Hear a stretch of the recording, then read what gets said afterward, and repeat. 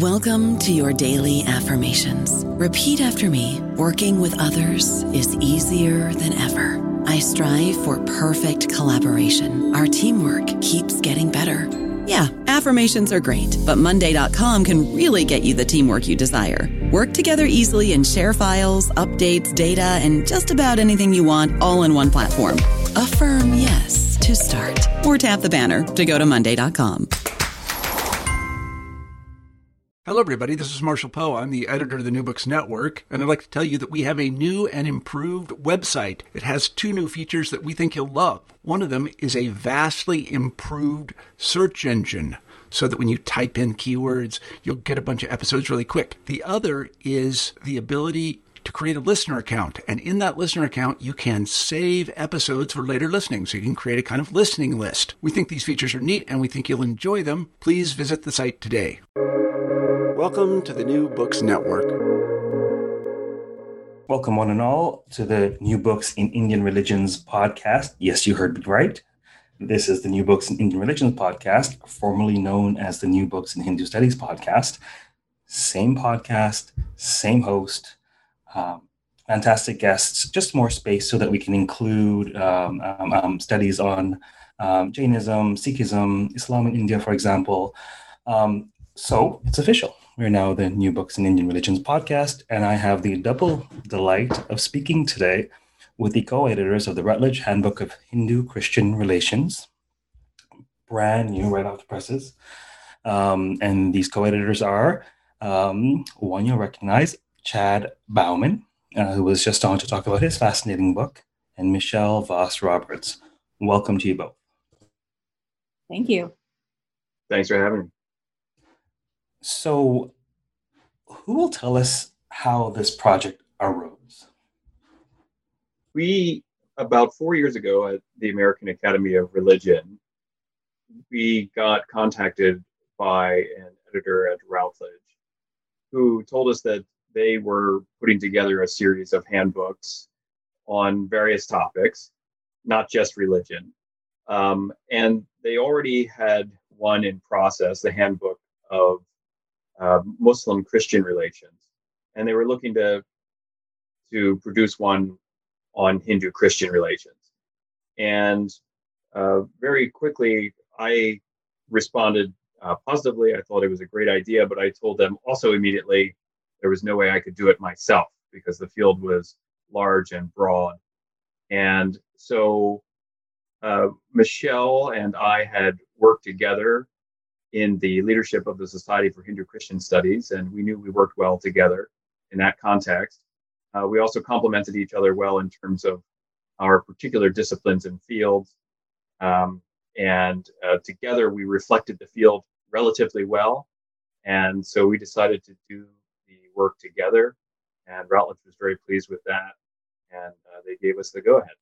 So tell us a little bit about that complementarity between the both of you and your respective expertise, because of course that'll be related to how the book is divided, won't it? Yes. So Chad's expertise and my expertise fall within the sort of disciplinary division that the Society for Hindu-Christian Studies has started to follow. Initially, the Society had a predominance of textual, philosophical, and theological panels.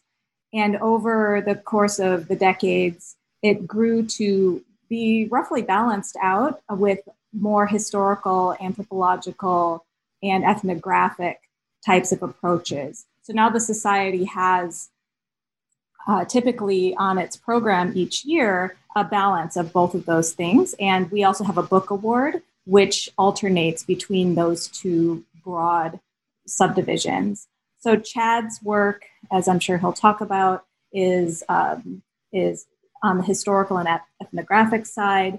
And I am a comparative theologian, so I work on the comparative and the theological and the philosophical side.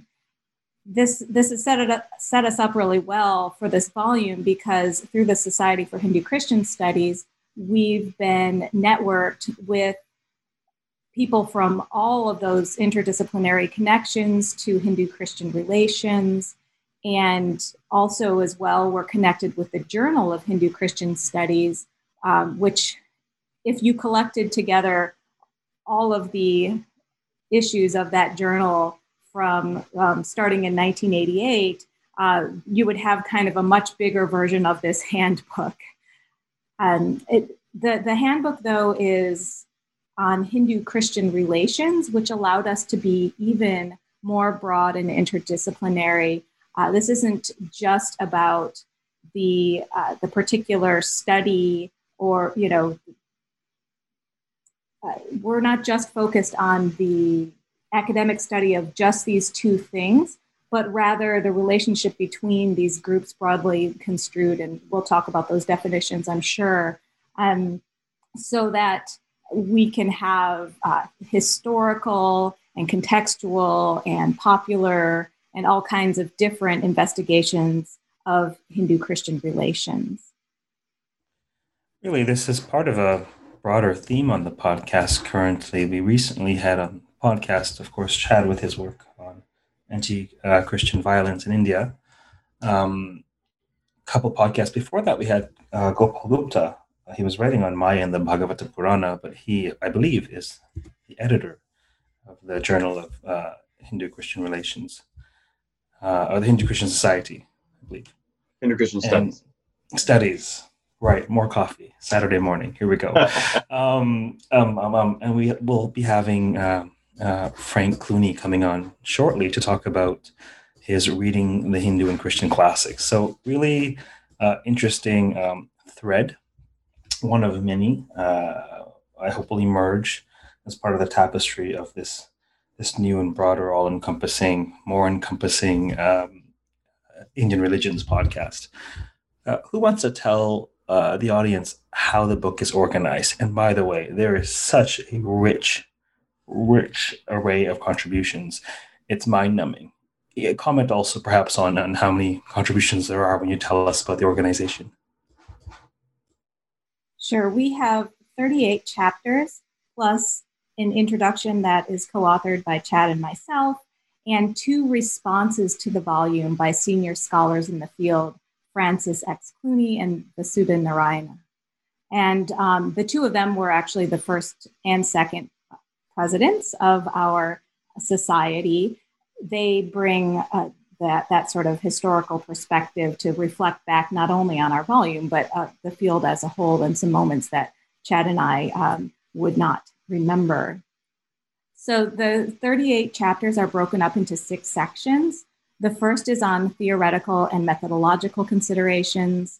The second on historical interactions, which spans a good 2,000 years.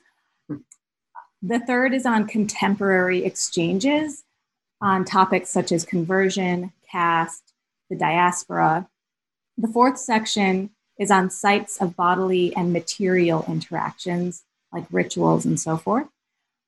The fifth section is on significant figures for Hindu-Christian engagement. And here we could have gone in so many directions. So it's just a sampling of figures like Ramahan Roy, Swami Vivekananda, Mohandas Gandhi, Raymond Panikkar, and Abhishektananda. But there are other significant figures who appear in the chapters across the volume. And then the 6th section is on comparative theologies. Probably equally vast is this question. Who's this for? Who might be interested in this volume? I think there's a lot of potential audiences here. And Michelle already alluded to the interdisciplinary nature of the volume, which reflects the interdisciplinary nature of the society. And it really is there really is a fascinating degree of interdisciplinarity within the society. Just to take one example, very often in academia, you have trouble bringing together scholars that do somewhat more constructive work, say in theology, with scholars who do ethnography or history or descriptive work. There's also often kind of etic and emic divides among scholars, and there's often a kind of suspicion across those divides. But one of the really wonderful things about the Society for Hindu-Christian Studies, and it's reflected in this volume, is that a lot of those divides are not only bridged by the society and the volume, but also shown to be far blurrier than we might really think they are.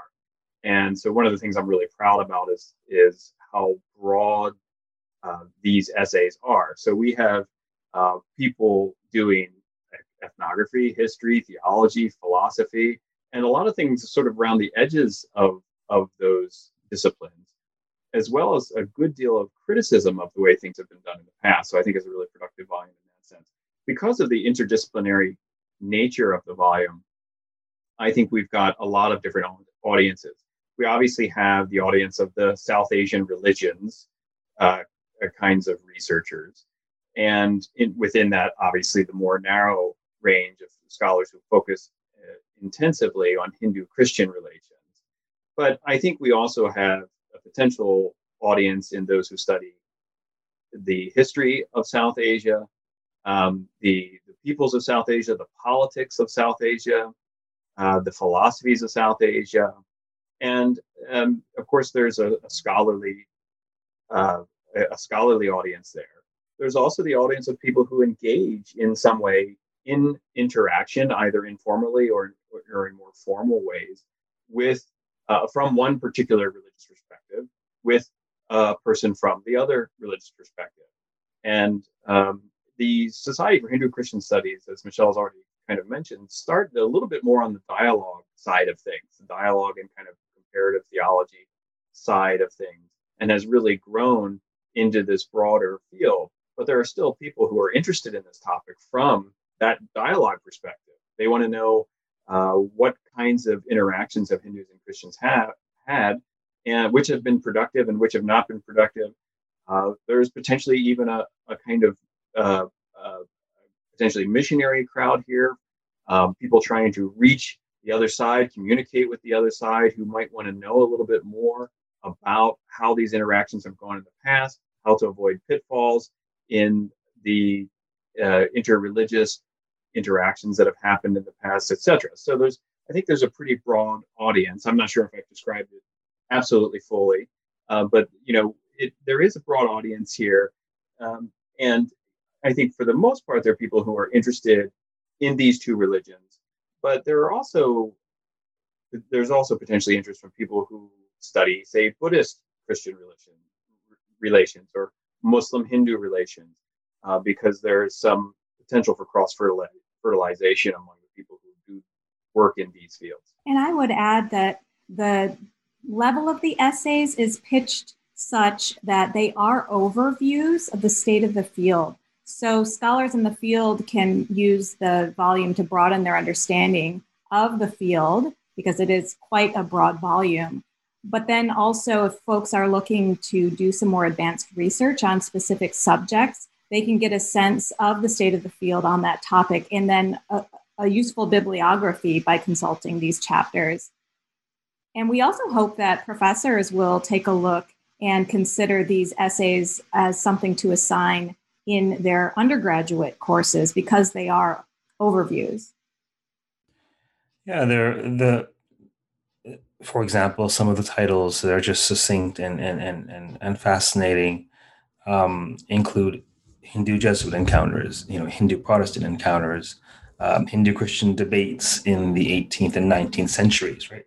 Very encyclopedic in the branding, and it's quite useful to have that resource for me, particularly for teaching, right? But it must have been quite a journey co-editing this volume, and I'm not sure quite how to phrase this, but what was that like? Or were there aspects of the project that really struck you, or certain data, or certain, without leading the question, could you comment a bit about what it was like putting this together and what stood out in your minds? Well, it was really wonderful working with Chad on this project. In fact, we're starting up another collaboration related to this one. Chad and I have similar work ethics and styles around editing. We found it really lovely to kind of check in with each other and trade off on when it's time to check in with our authors, and some of our most interesting conversations were around recruiting people to contribute to the volume, because we are very sensitive to the potential gaps that would be here. We're very aware that we do our work in the Western Academy, in a context which has been characterized by a hegemony of Christian voices. And although there are many voices in our volume that are not Christian, we are shaped by the Western Academy and those kinds of patterns of thinking. So we really were concerned to reach out to scholars from other contexts, scholars from India. And one of the things that we discovered is that those folks are high in demand. And so while we were able to include scholars from India, Europe, the UK, New Zealand, Australia, as well as the US and Canada, at other points, we wanted to be really careful to think about whose voices and perspectives may not be coming through, and to make sure that there were some essays that, to the best of our ability, would fairly represent those perspectives. With 38 and counting chapters, it's still impossible to include everything that we wanted to include, and so this we see as a starting point. So we hope people will be in dialogue. That we hope that we'll get some reviews from various contexts so that we can continue the conversation. I would add a few things to that as well. I think, again, I would echo what Michelle just said about our working relationship. It has been absolutely wonderful to work with Michelle for all the reasons that she described. We really work in similar ways. When I'm busy, it seems like she's not. When she's busy, it seems like I'm not. And we both really trusted each other just to do the work, and without scrutinizing what each other had done. So when somebody did something, you just felt really wonderful that the other person had done it, and that it was getting done, and it worked out really well. And I think we also need to really thank our authors. We had 38, 39 people involved in this project other than us. There is a lot of potential in that number for delays in a project like this. And we turned this manuscript in 1 month later than we had promised it, in the middle of a pandemic. And that's not really something that was completely under our control, obviously. That was possible, largely because our authors did what they said they were going to do. They did great work on the first rounds. We didn't have to edit things that much, and they did things on time, almost universally. And it's just that's a very unusual situation in these volumes. They're always delayed, even when you only have 10 authors. So I'm really proud of this collective effort because of the way that so many people worked so well and so conscientiously on the project. And I also agree with Michelle that it's tough to leave stuff out, both to leave topics out and to get to the end of sort of putting all of the chapters together and having an outline and realizing you've got a really good friend who writes on really interesting stuff who you couldn't find a way to fit into the volume. Or you have a really top-notch scholar who writes on really interesting topics who you couldn't, fit into the volume. And those are some painful moments and some painful choices for sure. For sure. And I'll echo my appreciation for the contributors. One of the things I loved about this project is that when we would send updates, it was like we were all cheering each other on, and we would get these threads of congratulations. And it was during the pandemic, it really felt like we were checking in with each other. Our colleagues that we weren't able to see at our regular conferences, we were having scholarly conversations and also some side conversations about how we were doing during the pandemic. It was really a good project for us during this time. I don't know about you, but I'm very busy and I don't have a lot of time to cook. That's why I subscribe to Factor. Eating better is easy with Factor's delicious, ready-to-eat meals. Every fresh, never frozen meal is chef-crafted, dietitian approved, and ready to go in just 2 minutes. You'll have over 35 different options to choose from every week, including Calorie Smart, Protein Plus, and Keto. These are 2-minute meals. Factor meals are ready to eat and heat, so there's no prepping, cooking, or cleanup needed. They're flexible for your schedule. Get as much or as little as you need by choosing your meals every week. Factor is the perfect solution if you're looking for fast, premium options with no cooking required. Sign up and save. We've done the math, and this is important. Factor is less expensive than takeout, and every meal is dietitian approved to be nutritious and delicious. Head to factormeals.com/NBN50 and use code NBN50 to get 50% off. That's code NBN50 at factormeals.com/NBN50 to get 50% off. You know, I was really chuckling to myself on a number of fronts as I heard you speak. Clearly, the stars have aligned to produce this, but more practically speaking, or mundanely speaking, I ended up working with a scholar by the name of McComas Taylor. He's at Australian National University, and we co-edited just conference proceedings together for World Sanskrit Conference. And there was just such a je ne sais quoi with the synergy of, for whatever bizarre reason, like, as you say, when I couldn't respond, he took care of it, and vice versa. And our time zones are so different. And nevertheless, we found a sense of immediacy in our inboxes that we couldn't even duplicate with people in the same postal code. And so I approached him and said, look, we've got to harness this. I'll take care of most of the monkey work. And we're now putting together a volume on Sanskrit narrative, which hopefully will be out. Who knows when? By the end of next year, we hope. But I really resonate with what you were saying in terms of just having that flow with certain collaboration partners. And then you notice it because all too often academics are quite busy. There are various different stripes. They have all kinds of demands on their time, and it doesn't always flow, right? And so that's fantastic that you're able to join forces. And I chuckle because now I understand completely why you're like, let's do this again, because this shouldn't have been this easy. And let's not make it hard by working with other people. But why don't you tell us, there's just so much here, and I don't want to highlight certain papers and then leave others out. So what we'll do is, why don't you each tell us about your contributions? And then after that, I would love, maybe a great way would be to share the responses. Talk about the responses. I think that'd be a great way to dive into some of the contents and data without running the risk of excluding any of the fantastic papers that are in here. Sure, I'll talk a little bit about my contribution. My chapter is the first in the section on comparative theologies, and it's broadly titled A Theology of Hindu-Christian Relations.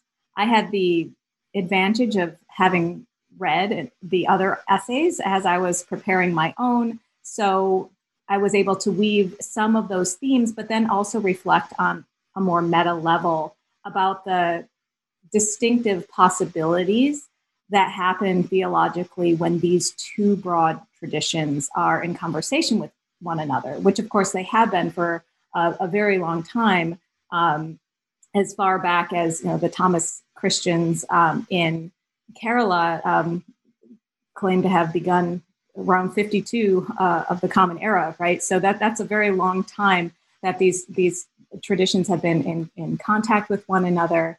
And so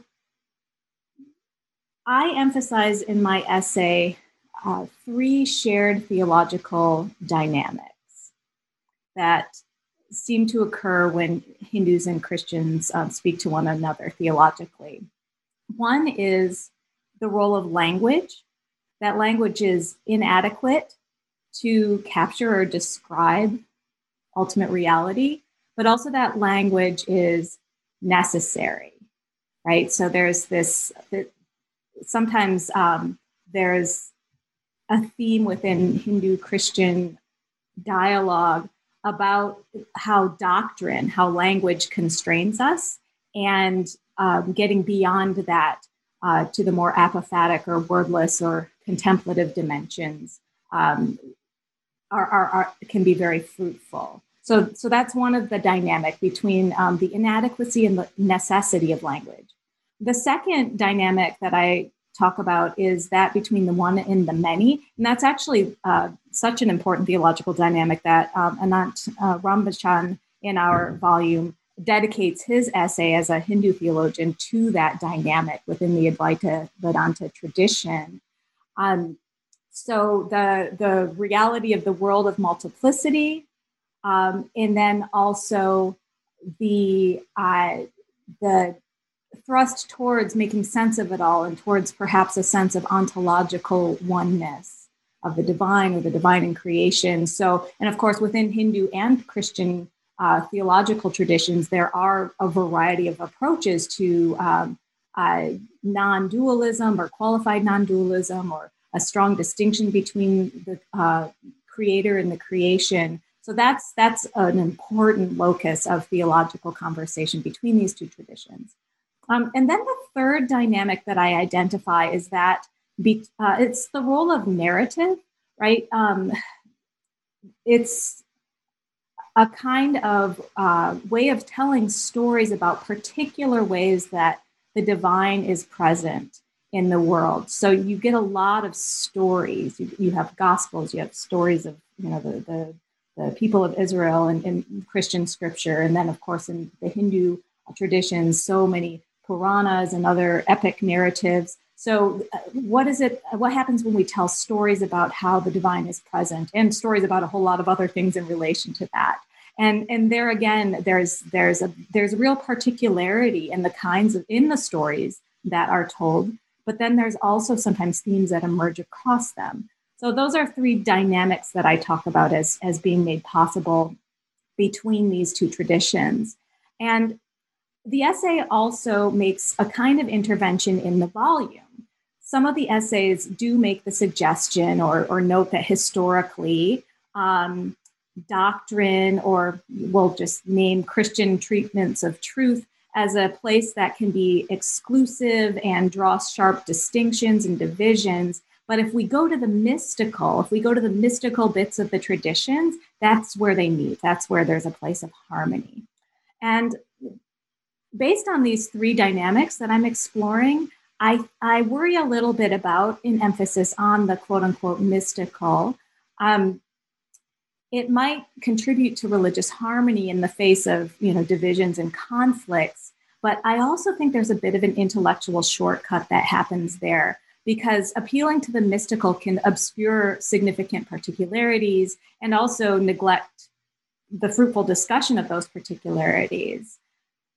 So, and I also noticed that very category, the mystical, is something that's been constructed over time. It has a particular genealogy within Christian theology that, interestingly enough, has functioned to privatize religion and also sometimes to exclude certain groups from authority, right? If the women figures are mystics, they can be kind of put off to the side, but the people who really say true things and right doctrine tend to be men in that Christian genealogy.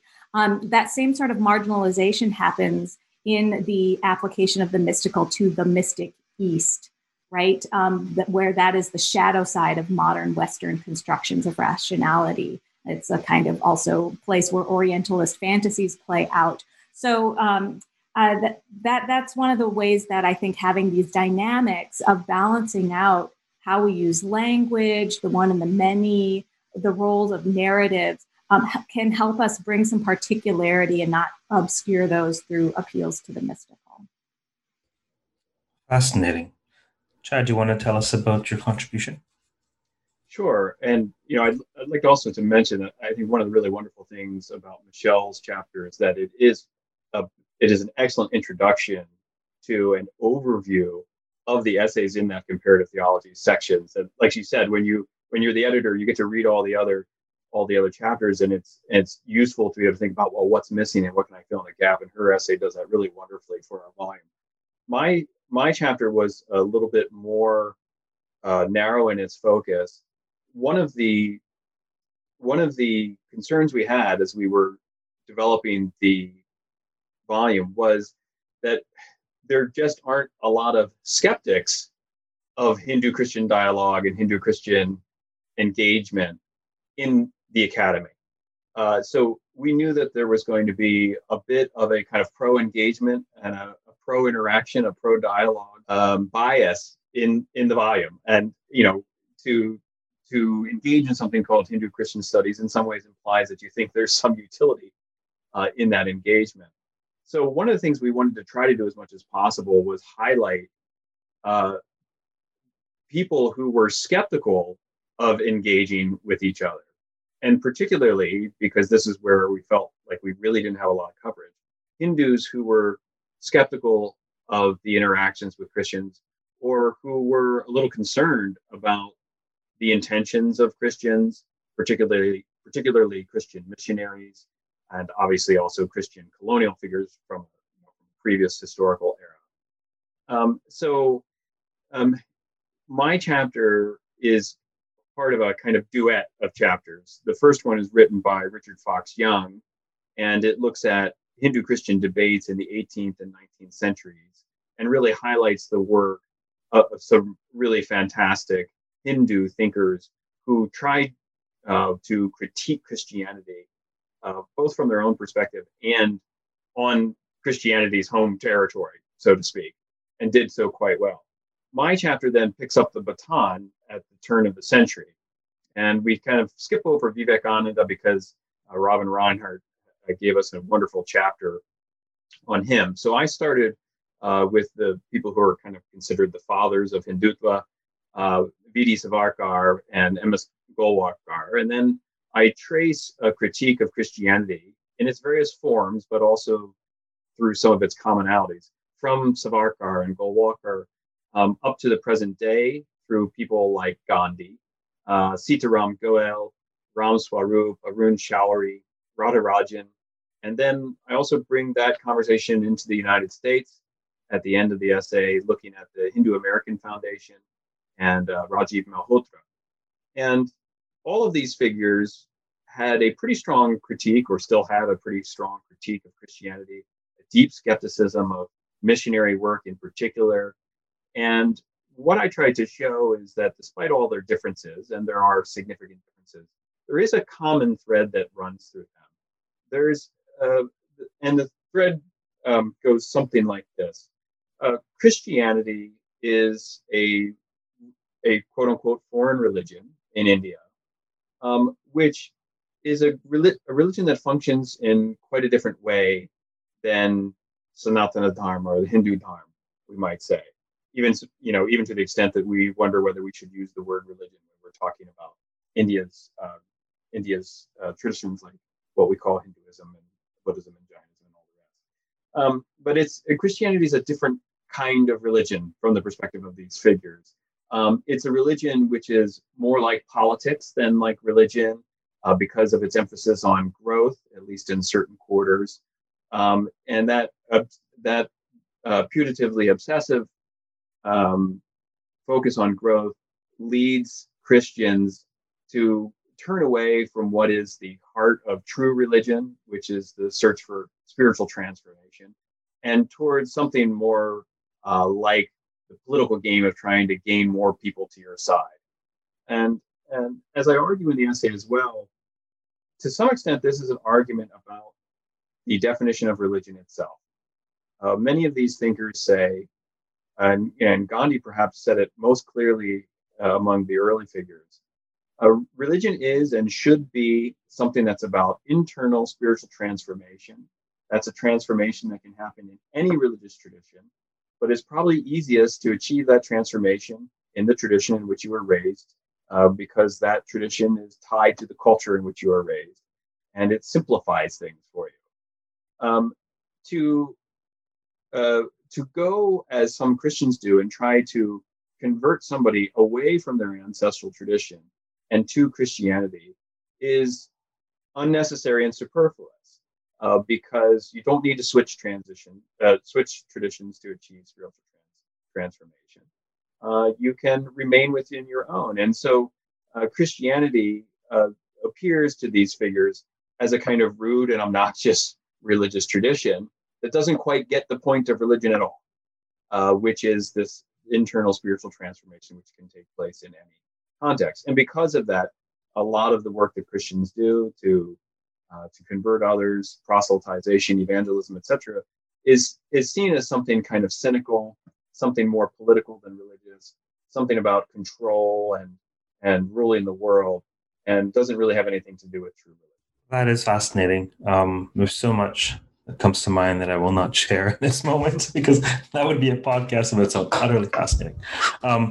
Why don't you tell us what the great Vasudha Narayanan says or responds? She's one of the respondents. I had the good pleasure of we've corresponded over the years since, but I had the good pleasure of meeting her when I was a grad student at the University of Calgary. She came out to do a talk, some keynote, and we ended up taking an afternoon or the better part of a day. A couple of us, we grad students, we took her to Lake Louise in the Rocky Mountains, and it just imprinted in the back of my mind as something, as an experience, right? Taking Vasu to the mountains. Anyhow, what does she have to say about the contributions to this volume?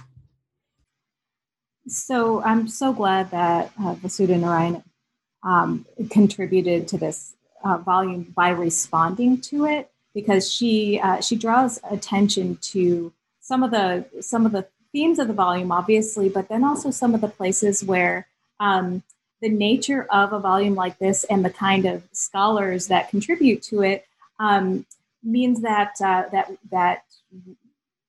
it needs to be supplemented by other perspectives that are, I guess you would say, very much on the ground.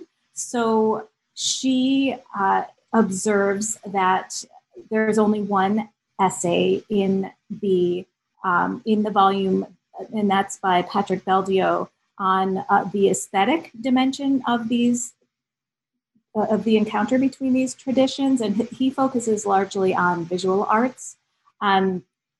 She draws attention to music and dance and some very interesting case studies about how when religious themes are treated, how sometimes that's a shared space where there's a lot of fluidity. In other places, there can be protest because of perceived appropriation, and in the artistic sphere provides a very interesting and place where sometimes the work is actually non-discursive and can provoke deep responses.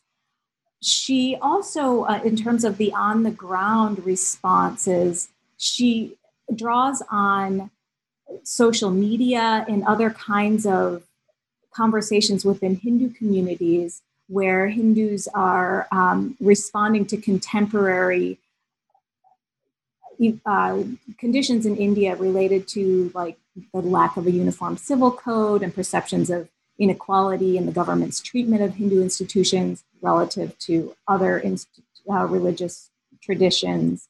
So she's drawing on a lot of the things that are a little more slippery for scholars to capture or even to recognize in terms of their methodology. What would you add, Chad? Well, I think that you covered it well. I think that the thing that I both of our respondents did so well in pointing out some of the limitations of the volume, and I think her focus on aesthetics was one, and that was one which I feel maybe was a bit more of a blind spot to us that we didn't think about until she pointed it out. There are some weaknesses that both she and Frank Clooney mentioned that we were aware of from the moment we started, and we're simply not able to overcome. And it might be useful for me to talk a little bit about some of those things that they raised. They both raised the issue of the representation. So we've already mentioned earlier in the interview here that while we have some Hindus, some Christian, and some agnostic atheists, and authors, and some authors who adhere to other religious traditions, at least a plurality of authors would be Christian, or at least would have been raised in Christian traditions. And that represents a certain kind of bias into a volume like this. And of course, it just exacerbates the bias that's already there within the study of religion generally, that it is a field that emerged in a largely Christian Western context and unwittingly often and unself-consciously often picked up certain Christian prejudices as it developed as a field, the study of religion. So I think they both did a good job of pointing out those things.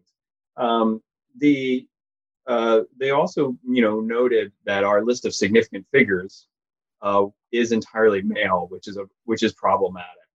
And we had considered including some other female figures in that list of significant figures that we focus on in the middle of the volume. But we weren't certain that the scholarship was there quite yet to support that. I do think that it's emerging and quite strongly in the last few years, and that whenever this volume is updated, if it's by us or somebody else, that there will be, within a few years, plenty of scholarship to actually increase that list to be a little bit more diverse. Maybe one of the most interesting critiques that they offered, and I think this came from Frank more than Vasu, was this missing conservative voice. We talked about it just a moment ago with regard to Hindu voices that might be skeptical about Hindu-Christian engagement for various reasons. But Frank also mentioned the issue of missing conservative Christian voices. We don't really have represented in the volume people writing from, say, a very conservative Christian perspective who might say there's absolutely no reason for dialogue or any significant engagement with Hinduism as a religion because it's, say, false or idolatry or of the devil or something like that. We simply don't have those voices, and it's again a reflection of the academic bias, which is, as we talked about before, a little bit prejudiced towards engagement, towards interaction, etc. One more thing that I would draw out from Frank Clooney's response is he reflects on how he entered the field and some of the books that were shaping his imagination as a Catholic scholar engaging Hindu traditions and where we've come from then. And he notes that when he began his graduate studies, there was a strong shift away from theology and textual study. The shift was towards treating Hindu texts as literature and a bracketing of theology. And one of the things that he notices, and that we have that this volume really exemplifies, is that you don't have to choose. The methods and the perspectives from the different disciplinary approaches inform one another, and it's richer because the theologians are paying attention to culture and ethnography, and the historians are recognizing the importance of theological views. And it's a very rich conversation, and you don't have to choose between disciplines in a field like Hindu-Christian relations. Is there anything else about the handbook that you wanted us to touch on? I could mention one or two things. I think one of the things I'm proudest about with this handbook is the fact that it includes a good bit of reflection on the field of Hindu studies itself. The first section we have on theoretical and methodological considerations, which has chapters from Carrie Sancherico, Hugh Nicholson, Martin Canary, and Stephanie Corigliano. Each of those chapters thinks really critically about Hindu-Christian studies. And right from the first essay, Carrie Sancherico, his essay has us thinking critically about the very categories of Hindu and Christian. And he essentially argues that these categories, like all religious categories, emerge discursively and are sort of mutually constitutive. And that's a really important warning to lay down at the beginning of a volume like this. Because on the one hand, you can't talk about Hindu-Christian studies without using the terms Hindu and Christian.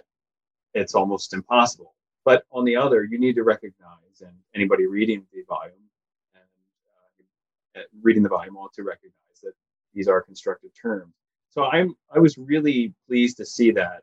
This is a field which has really expanded in the last 2 decades. There's been a real efflorescence and a real broadening of the field. And on the history and ethnography side, that's through the excellent work of people like the late Salva Raj, who deserves mention here, as well as some people like Corinne Dempsey and Eliza Kent, who contributed to the volume, who really established this kind of new side, this historical and anthropological side of the field. So the field has really matured, but what I would say is that it has not, up until very recently, been terribly self-critical. And I think it's now mature enough that it can be self-critical. And so I'm quite pleased that we had those really excellent essays by the authors I just mentioned. Michelle, was there something you wanted to add about the handbook? Yes. In addition to that important intervention around the meanings of the terms Hindu and Christian, that's really a theme that cuts across the various essays in the volume. I would also want to add that people who are interested in intersectional considerations of caste, race, nationality, and gender for understanding religious identities and interreligious relations will find this a very helpful volume. I feel like this is some of the most up-to-date scholarship in terms of how, not treating these different things in isolation from one another, but in a very intersectional way. So there are many issues of the construction of identities and relationships here, and that attention to how power works in all of that, that's a theme in the volume. And it's very much also related to the enduring legacy of the colonial encounter. So those are things that really do cut across the entire volume, which just scanning the 6 section titles might not exactly tell you that, but when you dig into the essays, it's incredibly rich. Yeah, and the last thing Michelle said I think is really important. In addition to doing well on kind of critique of the field and doing well on thinking about Hindu-Christian relations in an intersectional way, Michelle briefly mentioned colonialism there. Another thing I think, one of the things I perhaps learned the most from reading these essays was the complicated legacy of colonialism. You simply, and our authors in our historical sections, so this is Sonia Thomas, Frank Clooney, Jason Keith Fernandez, Arun Jones, Penelope Carson, and Richard Fox Young, and me, those authors presented colonialism as a very complicated affair. So you can't disentangle Hindu-Christian relations from colonialism. It's part of the legacy. It's the context in which the earliest forms of really intense Hindu-Christian interacting happened.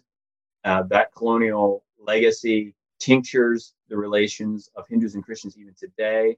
It's part of what drives the suspicion of some Hindus about the intentions of Christians interacting with Hindus. You can't get away from that. So there's a sense in which colonialism is, and the sort of unequal power structures that it introduced have always been part of Hindu-Christian relations. On the other hand, our authors show these really interesting ways in which sometimes, and in certain contexts, the usual hierarchies of European colonizer and Indian colonized, or just Christian and Hindu, get inverted. From some figures like Gandhi, who managed to know both religions well and still critique and push back against Christianity, through certain kinds of ritual interactions where the distinctions are blurred, to these really kind of complicated post-colonial moments, for example, that Robeson points out in her chapter, where you have the potential for there to be Indian Christians in the United States interacting with Caucasian Hindus of the ISKCON tradition. So these really sort of fascinating complications and inversions of the usual colonial hierarchies. So I think, it's another thing I really feel good about this volume is the way that it speaks of colonialism in complicated terms, both as an enduring legacy and a legacy that was frequently inverted or undermined. It really is a far-reaching volume, very much so. Now that you've made mention of the contributors of the first two sections, Michelle, shall we make mention of the contributors of the subsequent sections? Absolutely. So the third section on contemporary exchanges, Ian Richards on anti-conversion laws, Sundar John Bhupalan on Hindu-Christian relations through the lens of caste. Shailaja Krishnamurthy has a wonderful essay on race and representation in Hindu-Christian encounters in North America. Chad has mentioned Claire Robeson on ISKCON, and Pratap Kumar Panamala writes about the diaspora, Hindu-Christian relations in Africa, the Caribbean, and the Pacific. It's interesting that several of the people in that group are writing from Canada. And so if you're interested in that section, I'm actually hosting a book launch at Emmanuel College virtually in February, where several of those folks and others who are writing from Canada will talk about their essays. Chad, do you want to talk about the contributors from the fourth part? Sure. The fourth section on sites of bodily and material interactions is probably the section which has our highest concentration of people working from an ethnographic perspective. And so the contributors in that section are James Panaya, Kristen Bloomer, Eliza Kent, Reed Lachlan, Patrick Beldio, and Christopher Miller. And I would say one of the really clear cross-cutting themes among those authors is the way that in ritual and in practice and on the ground and in local communities in India primarily they're talking about, but also to some extent in North America and elsewhere, these kind of hard divisions between Hindu and Christian break down. So James Panaya from a more ethnographic perspective, and Reed Lachlan from a more theological, or we could say liturgical perspective, are both talking about the ways that in ritual practice, there's a lot of sharing that goes on, or ritual sharing. It's quite common for Christians to engage in Hindu rituals and Hindus to engage in Christian rituals, especially around festivals, but also at shrines that are associated with healing and miracles. And so, I think I find those kind of interactions really fascinating personally. So some of these essays were among my favorite. Kristen Bloomer's is a really fascinating essay in that it's one of the few that emerged directly from primary research, and it was a little bit less of an overview. But she was on the ground when the Indian Ocean tsunami of 2004 hit the southeastern coast of India, and observed the great death and destruction and suffering that it caused. And while she spent a number of days just trying to help people respond to that disaster, she was also immediately thinking, like the ethnographer that she is, and was observing the ways in which that untold suffering reconfigured the relations of Hindus and Christians and flattened differences between them, if only temporarily. So these essays, I think, have that common thread among them, that there's a lot of interaction at the ritual level. Of course, Christopher Miller's chapter is on yoga in North America, both in terms of shared ritual practice of people who understand themselves as Christians, adopting a tradition that many associate with Indic religious traditions, yoga, but also, of course, a site of contention among people, say conservative Christians, who think that Christians shouldn't engage in yoga because it's Hindu, or certain Hindus who feel that Christians should engage in yoga because it's a kind of cultural appropriation. So there's lots of fascinating, complicated interactions, a lot of them positive, but some of them less positive going on that are reflected in that chapter, or sorry, in that section, in that group of chapters. And I'll name the wonderful scholars who contributed essays on significant figures. Dermot Killingly wrote on Ramahan Roy, Robin Reinhardt on Swami Vivekananda, Bradley Clough on Gandhi, Eric Randstrom wrote a chapter on a very important figure, Raymond Panikkar, and Catherine Cornell contributed a chapter on Abhishektananda. And the comparative theology section, I've already mentioned the essays by myself and Anantanand Rambachan.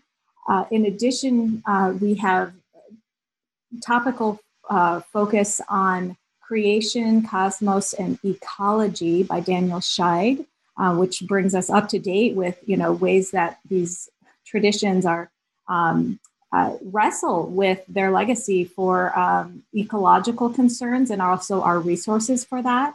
Ankur Barua, he wrote on competing philosophies and theologies of the human person and draws some real distinctions between some of the formative figures in the two traditions. John Paul Sidner writes on embodiment, divine embodiment in the two traditions, and takes that in some really interesting directions related to gender and goddesses and some constructive thinking around avatars and so forth. The question of how folks from each tradition make sense of the other tradition in terms of like, is that tradition true? Does it contain truth? Is it a helpful path?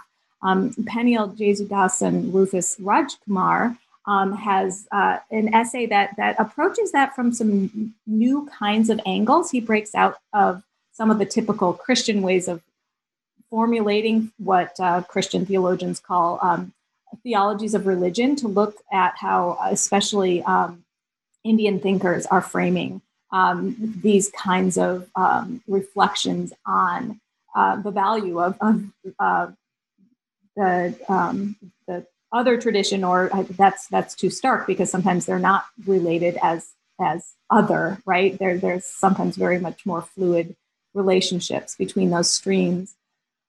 Michael Amaladas has a chapter on enculturation in particularly in the Indian context of Christian forms of Christianity in the Indian context. Ted Ulrich has a piece on peace and conflict, which draws from both textual and some more contemporary historical relations between Hindus and Christians. And then the final essay in that section is from Bob Robinson, which again comes back down to the ground in terms of contemporary Hindu-Christian dialogue. Far-reaching indeed. I want to thank you both for appearing on the podcast today and sharing on this exciting new volume. It was a real pleasure, Raj. Thank you for inviting us. Yes, thanks for me as well. It's been a pleasure. Likewise. For those of you listening, we have been speaking with Chad Bauman of Butler University and Michelle Voss Roberts of the University of Toronto on a phenomenally rich new volume, the Routledge Handbook of Hindu-Christian Relations. And actually, we have an upcoming interview on a Routledge Handbook. Our next podcast will be on the Routledge Handbook of South Asian Religions with New Jacobson. So until next time, stay safe, keep reading, keep listening, and keep contemplating this thing called Indian religions. Take care.